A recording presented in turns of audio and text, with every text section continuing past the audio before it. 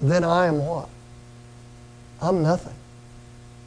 And I may have some positive things going on in my life, but if I'm not doing those things with love, what's the profit?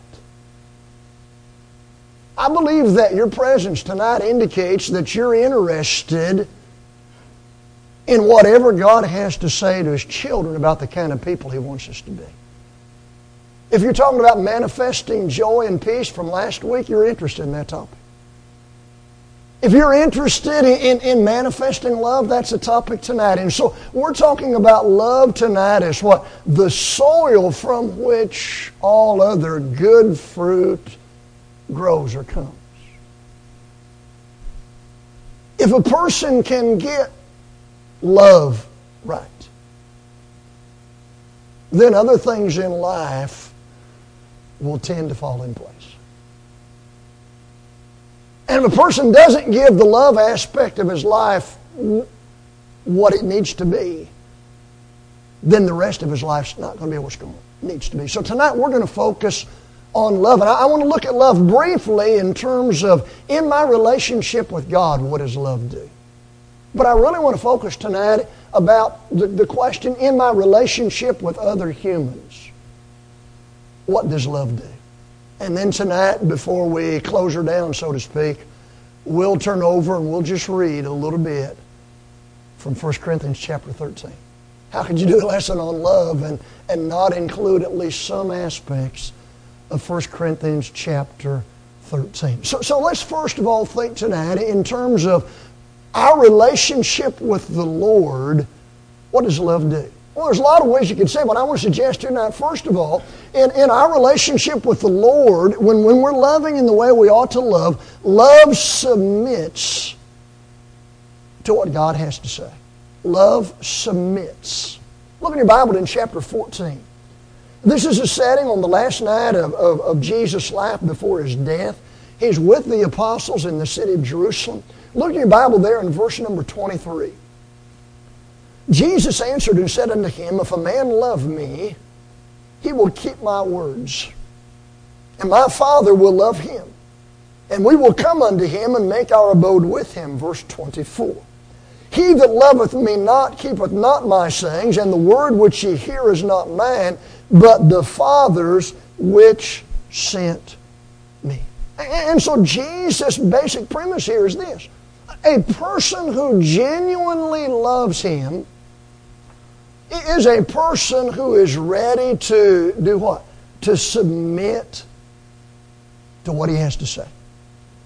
And Jesus' message is, those individuals who do that will be blessed by Him and the Father. He said, on the other hand, if an individual claims to love Him but doesn't submit to what He says, then in reality he doesn't love the Lord at all. Look over in chapter 15, the next chapter. Again, the same context, the same people. Verse number 9. As the Father hath loved me, so have I loved you. Continue ye in my love. Well, what would that involve? What would it involve for the disciples of Jesus then and the disciples of Jesus now to continue in Jesus' love? Well, I think we'll get the idea when you look at verse 10. If you keep my commandments, ye shall abide in my love, even as I have kept my Father's commandments and abide in His love. First of all, from verse 10, what did Jesus do in order to continue abiding in the Father's love? What did Jesus do in order to abide in the Father's love? Answer, He did what the Father told Him to do, right? He submitted to the Father. In the same way, for Jesus' disciples in any generation to abide in His love, they demonstrate that by doing what? By submitting to what He has to say. You know, the devil would like for us to buy into the concept that it's possible to follow Jesus and it's possible to please Jesus without paying any attention to what He wants us to do. That's just not what the Bible teaches. And so when we talk about our relationship with the Lord, number one, love causes us to submit. So our first word is submit. But number two, in our relationship with the Lord, love imitates. Look over in your Bible, if you would, at the very end of Ephesians 4. Ephesians chapter 4.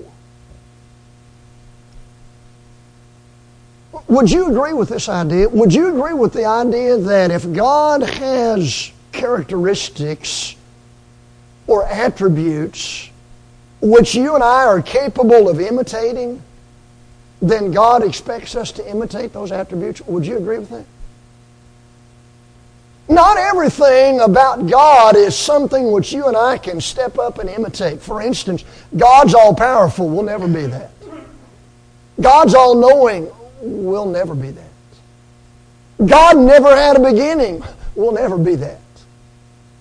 But aren't there characteristics that God possesses which we as humans also can possess and imitate? For instance, we're to be holy like God is holy, right?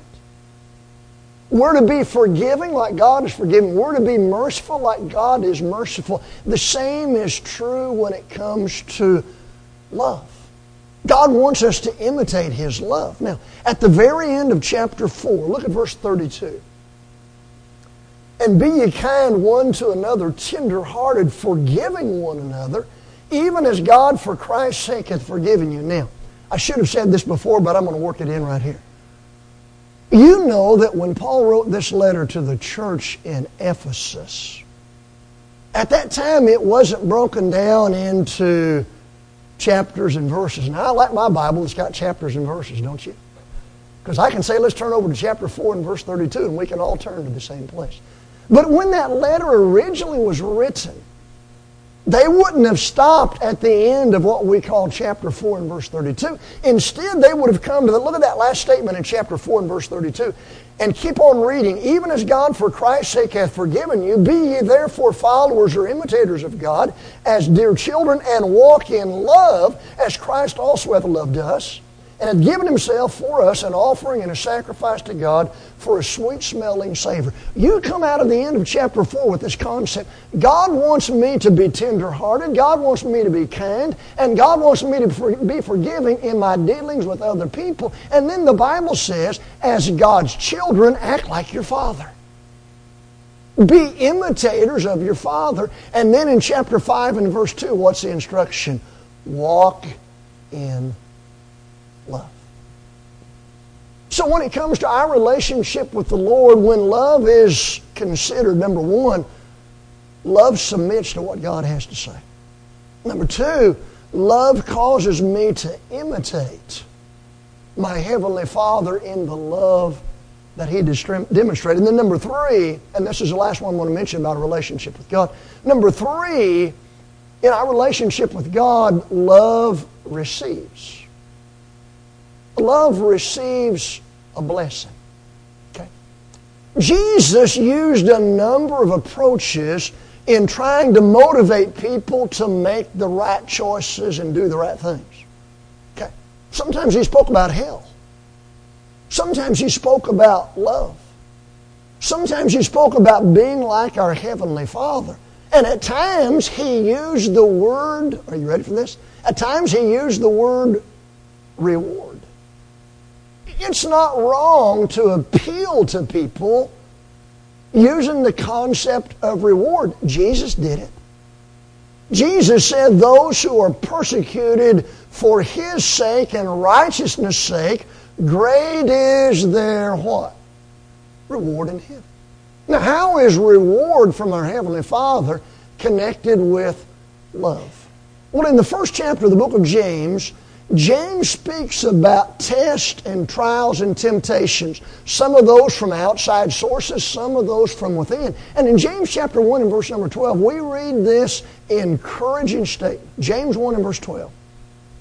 Blessed is the man that endureth temptation, for when he is tried or proven, he shall receive the crown of life. Listen to the rest of it.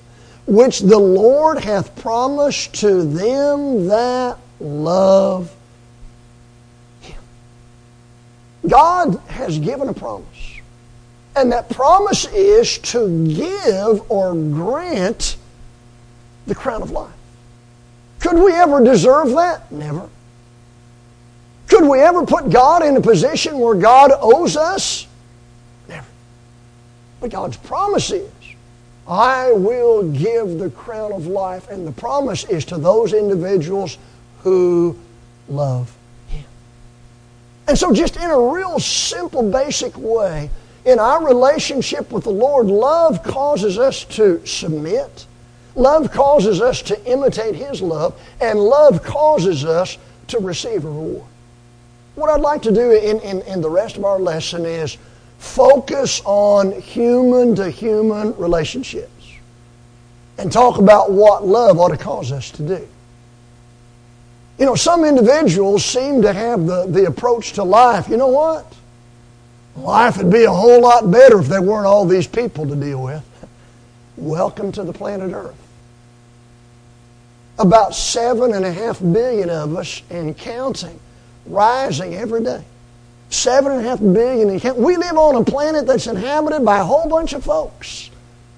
And God has given us instructions about how He wants us to deal with other people. And we have a lot of instructions about love. And so right now we're going to talk then. And I've got several things listed. And there's absolutely no order in the way that I have these listed.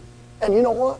If I were going to make a list of some items that would describe what love does, if I were to just start from scratch in 2 days, you know what? I think my list could be a whole lot different. And if you were doing a list of things that love does, your list might be entirely different and maybe a whole lot better. In fact, if you come up with one, you share it with me, okay? I'm not ashamed to steal, borrowing somebody else's material. Okay. What does love do in our relationship with other people? First of all, love acts. Look in your Bible in 1 John chapter 3. Love takes action. In the book of 1 John, particularly in 1 John chapter 3 and 1 John chapter 4, from a number of different angles, John writes to the Christians about the need for them to love one another. And I want you to look with me in 1 John chapter 3, beginning in verse 16. Verse 16. Hereby perceive we the love of God, because He laid down His life for us, and we ought to lay down our lives for the brethren. Okay? That's action, right? Somebody said, well, how do we know God loves us? Well, I don't know. He just talks about it. He didn't do anything. Well, yes, He did. Verse 16 says, He showed His love by action. What was that action? He laid down His life for us. Now's the call for Christians to take action. Look at verse 17. But whoso hath this world's good, and seeth his brother have need, and shutteth up his bowels of compassion from him, how dwelleth the love of God in him? My little children, let us not love in word, neither in tongue, but in deed and in truth. The point is not, the proper conclusion is not that it's never appropriate to verbally express love for another human. That's not it. The point is, genuine love takes action. And a fella can talk until he's blue in the face, until the cows come home, about how much he loves other people. But if he has opportunity to help those people in the fashion that's described in verse 17, but he does not do it, John has a big question mark, and the question mark is, where's the love? Where's the love? So love takes action. Now, it goes without saying, but I'm going to say it.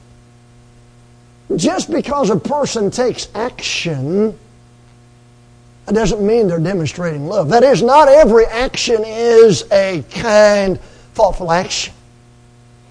The one who has genuine love for his fellow man is going to be an individual who takes action.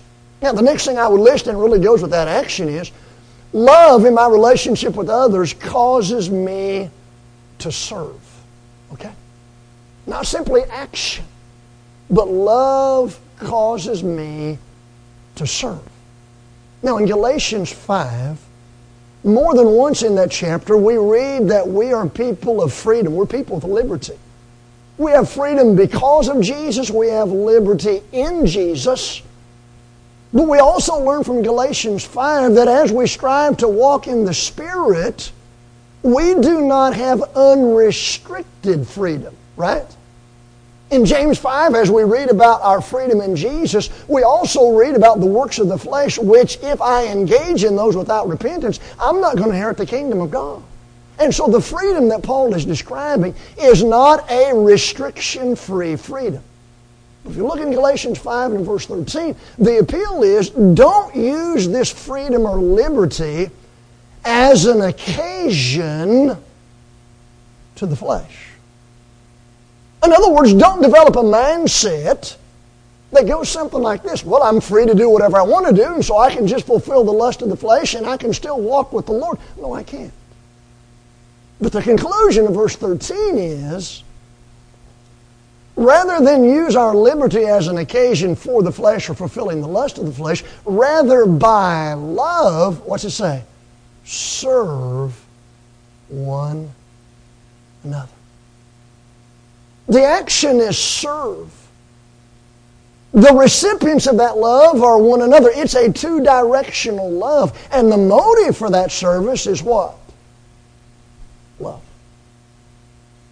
It's not just carrying out a visitation assignment. It's not just getting stuck with somebody's name and address. It's serving out of love.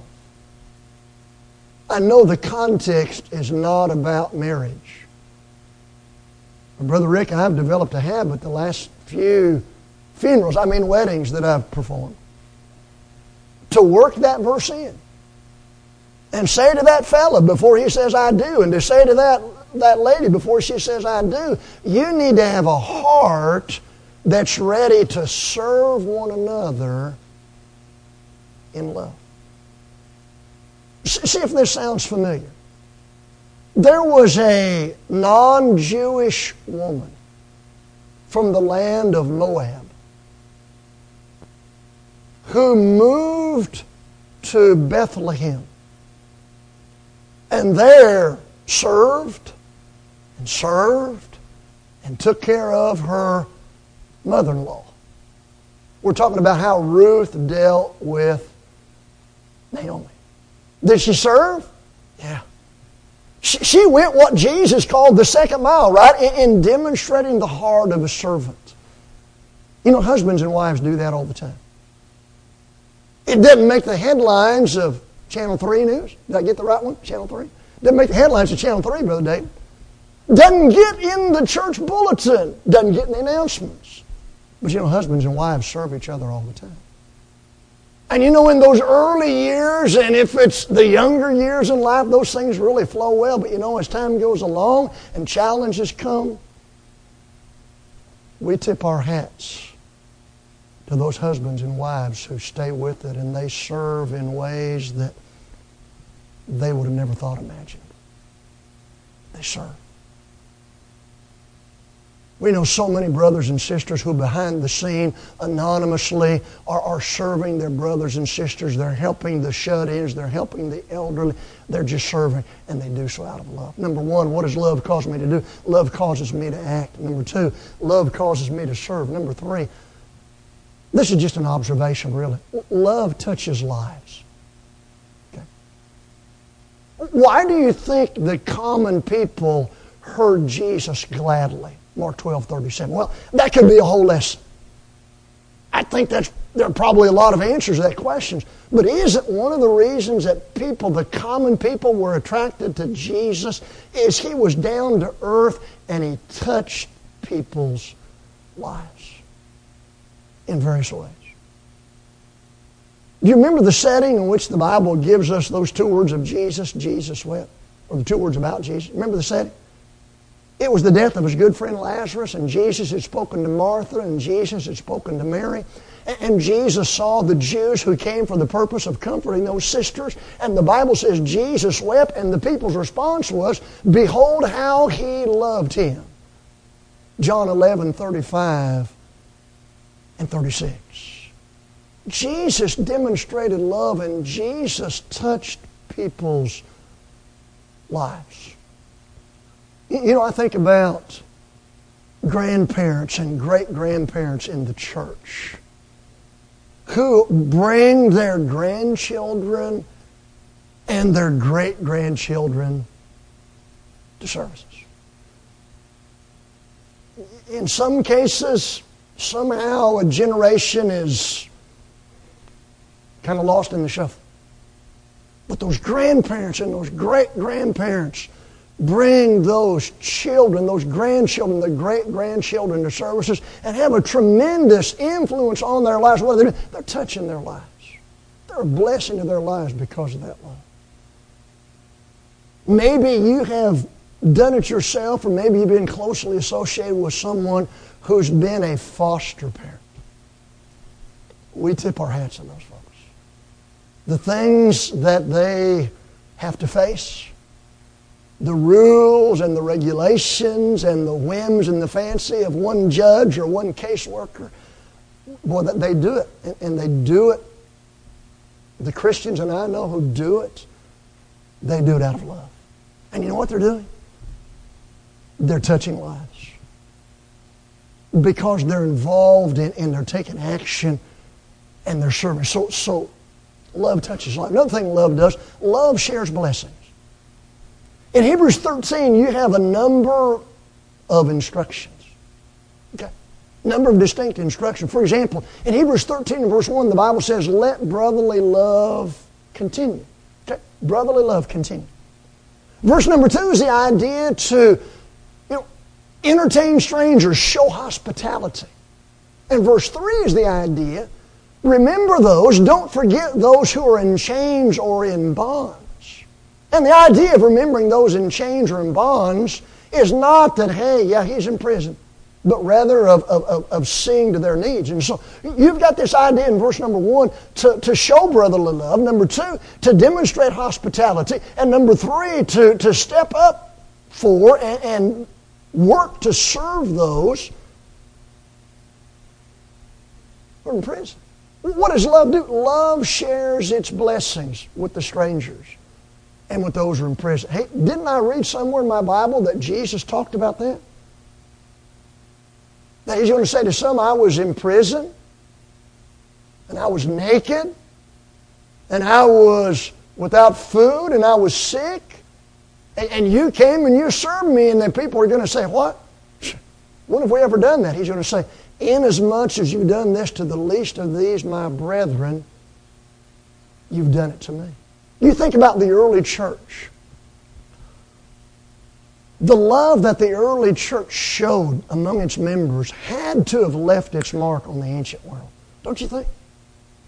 You read in Acts 4, after the beginning of the church, that disciples willfully, voluntarily took their material resources and they sold them and they gave the money to the apostles to be distributed as people had need. What were they doing? They were showing love for each other. How were they showing their love for each other?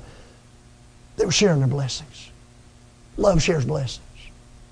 And we're going to talk about the spiritual aspect of that in just a moment. Here's another thing love does, and this is a challenge. Especially when we've had some history with somebody. Love sees the best in other people.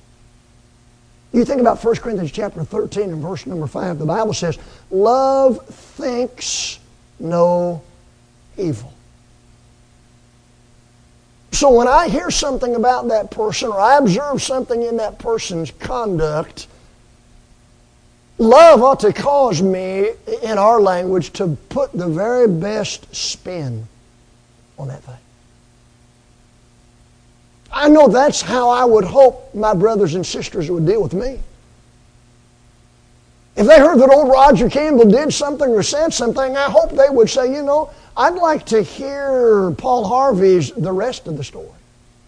I'd like to get the context of what he did or said. I'd like to know more because that's the way I'd like people to treat me. Giving people the what? The benefit of the doubt. Seeing the best in other people. That's what love does. But here's another thing that love does. Love sacrifices. Think about what Jesus said on the night of his betrayal. When he's with those apostles, he said, greater love has no man than this, that a man should what? Lay down his life for his friends. John chapter 15 and verse number 12. Love sacrifices. And wasn't it something when we were kids? You know, when many of us in the assembly were kids, you know what we could be when we were kids? We could be kids. We didn't have access to a lot of things. There weren't as many activities. We could be kids. Wasn't it great to be a kid? When you were a kid, when you were 2 and 3 years old, or even 5 or 6 or 11 or 12 years old, you weren't concerned about whether you're going to have clothes to wear. Mom and Dad made sure you had clothes. You weren't concerned you'd be up in time to go to school. Mom and Dad, usually Mom, would make sure you're up in time to go to school. We had all those blessings that perhaps we didn't appreciate, perhaps we took for granted, but Mom and Dad, you know what they did in the process? And a lot of times we don't realize this until we become parents. Mom and Dad make a lot of sacrifices. They give up activities in many cases in which they would love to engage, but they don't have the time and the money to do those things and also have their kids involved in their activities. Well, they're not whining. They're not crying. They're not saying that they're pitiful. They simply make those choices. They do without. They give up for the benefit of their children. For a long time, I'm pretty slow on some things, but for a long time, I couldn't figure out my mom's choice of which piece of chicken to eat.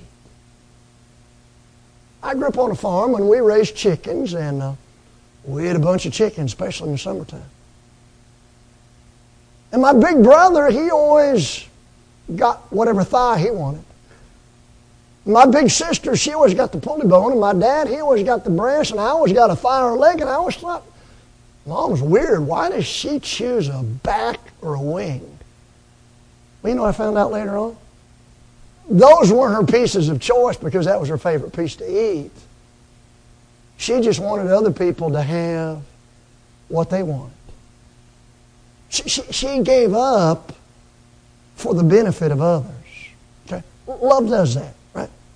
Love sacrifices. You follow the life of Jesus and see what He gave up ultimately His own life. It was not about what's in it for me. It's how can I do for others. But here's another thing that love does.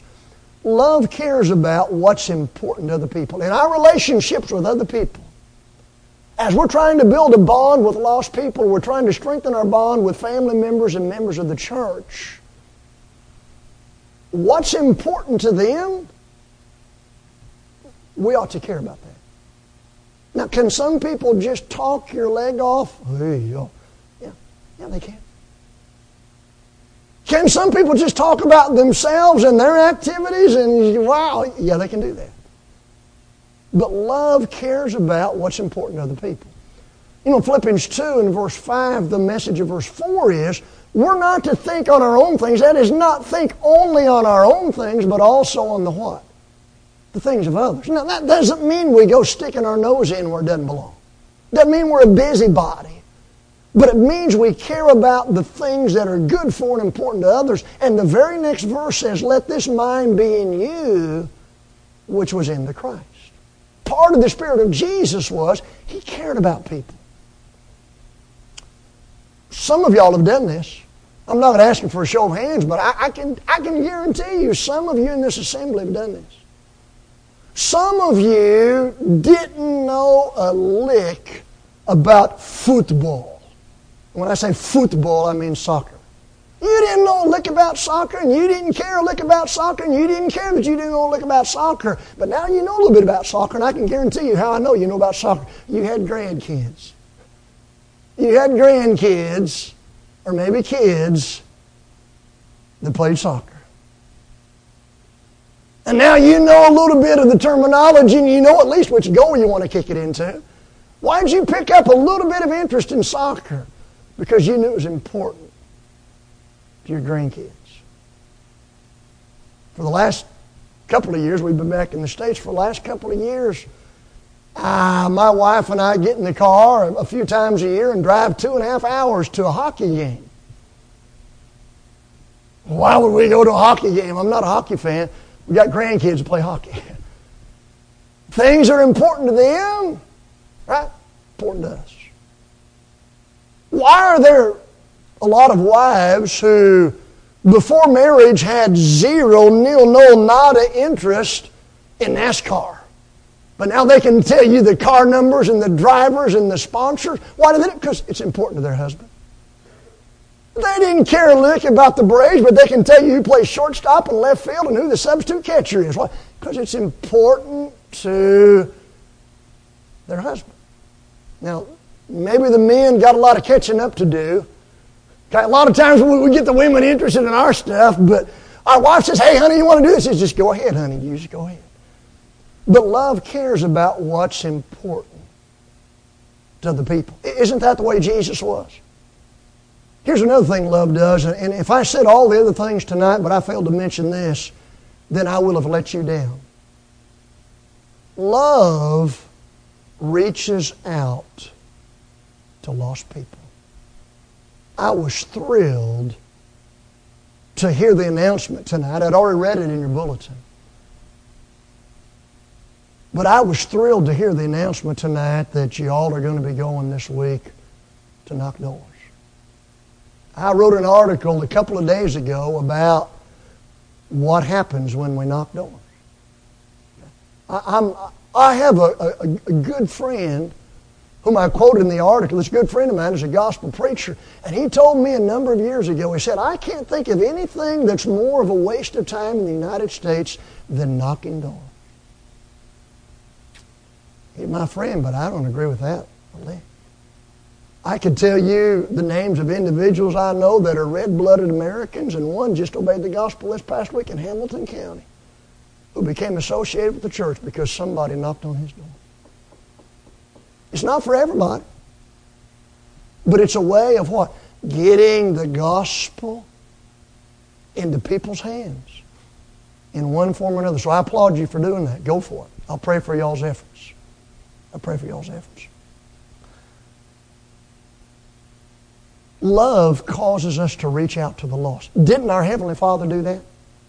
Didn't our Heavenly Father, because of His love, reach out to the lost?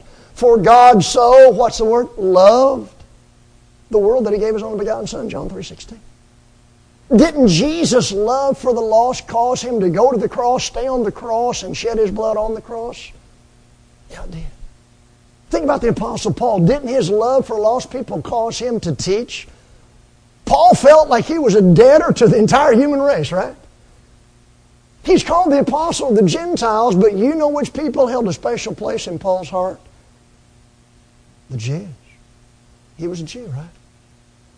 Romans 10 and verse 1, he said, Brethren, my heart's desire and prayer to God for Israel is that they might be saved. Back in chapter 9, verses 1 to 3, in principle, Paul basically said this, and I'm Roger summarizing. Paul said, if my being accursed would result in my brethren, the Jews, being saved, then let me be accursed. Here's a man who thought about lost people. Here's a man who talked about lost people. Here's a man who prayed about lost people. And then he went and talked to lost people about Jesus, the Son of God. The Bible says that on one occasion, as Jesus had gone throughout all the villages of Galilee, that he looked at this multitude of Jews, and the Bible says he saw them as sheep without a shepherd. You know what the Bible says then? He's moved with what? Compassion. He was touched deep down in his soul by their spiritual status. Brothers and sisters, love has got to cause us to reach out to lost people. Lost people who live next door. Lost people who are our biological family. Lost people with whom we work. Lost people whom we've never met before. Lost people on the other side of the world. Love causes us to reach out to the lost. I hate the clock here. It's always moved faster than I liked it to. Every time I've spoken here, it's been like that. But I want to mention one final thing tonight as we close. Love sends a message. Love sends a message. Go back to that setting where Jesus was with the apostles on the night of His betrayal. And He said, I want you to love each other like I have loved you. And He said, by this shall all men know that you are my disciples, if you have love one for another. John 13, 34 and 35. Love sends a message. It sends a message to the world. It sends a message to our children. It sends a message to our church family. It sends a message. And of course, the obvious connection to that is where love is lacking, that also sends a message. You know, love is one of those characteristics that we can possess, but we want to keep on growing. Isn't that right? We have Bible knowledge, but we want to keep on growing. We have joy, but we want to keep on growing. And we have love, but we want to keep on growing. If we can get the soil right, get the love right,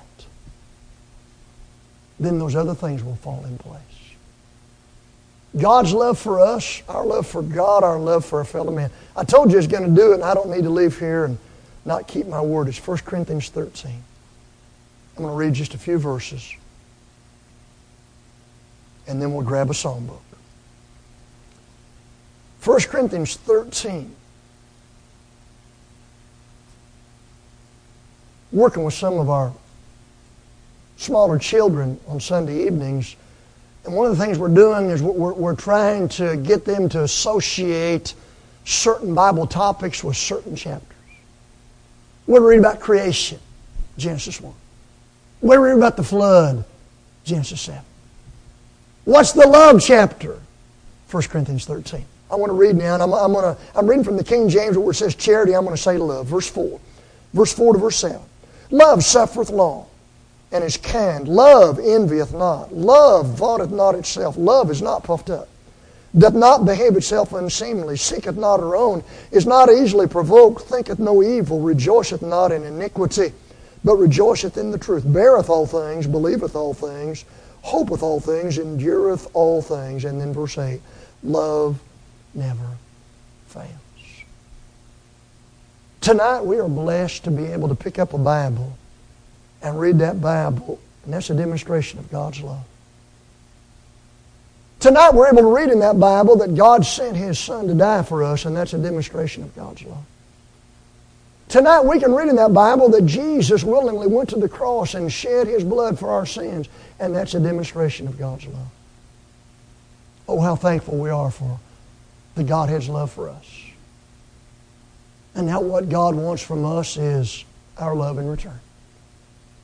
If you're here tonight and you never obeyed the gospel,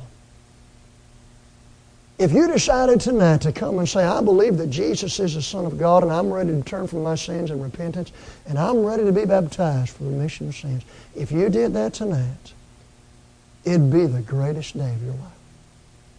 The greatest day to this point and the greatest day in your entire life from birth to death. God would wash away your sins by the blood of Jesus, add you to His church, and you could move forward as a new creature in the Christ. Maybe tonight, as a child of God, you need the prayers of the saints. We'll take all the time we need to pray with you and pray for you. It's God's invitation. You need to respond. Would you come as you stand and we sing together?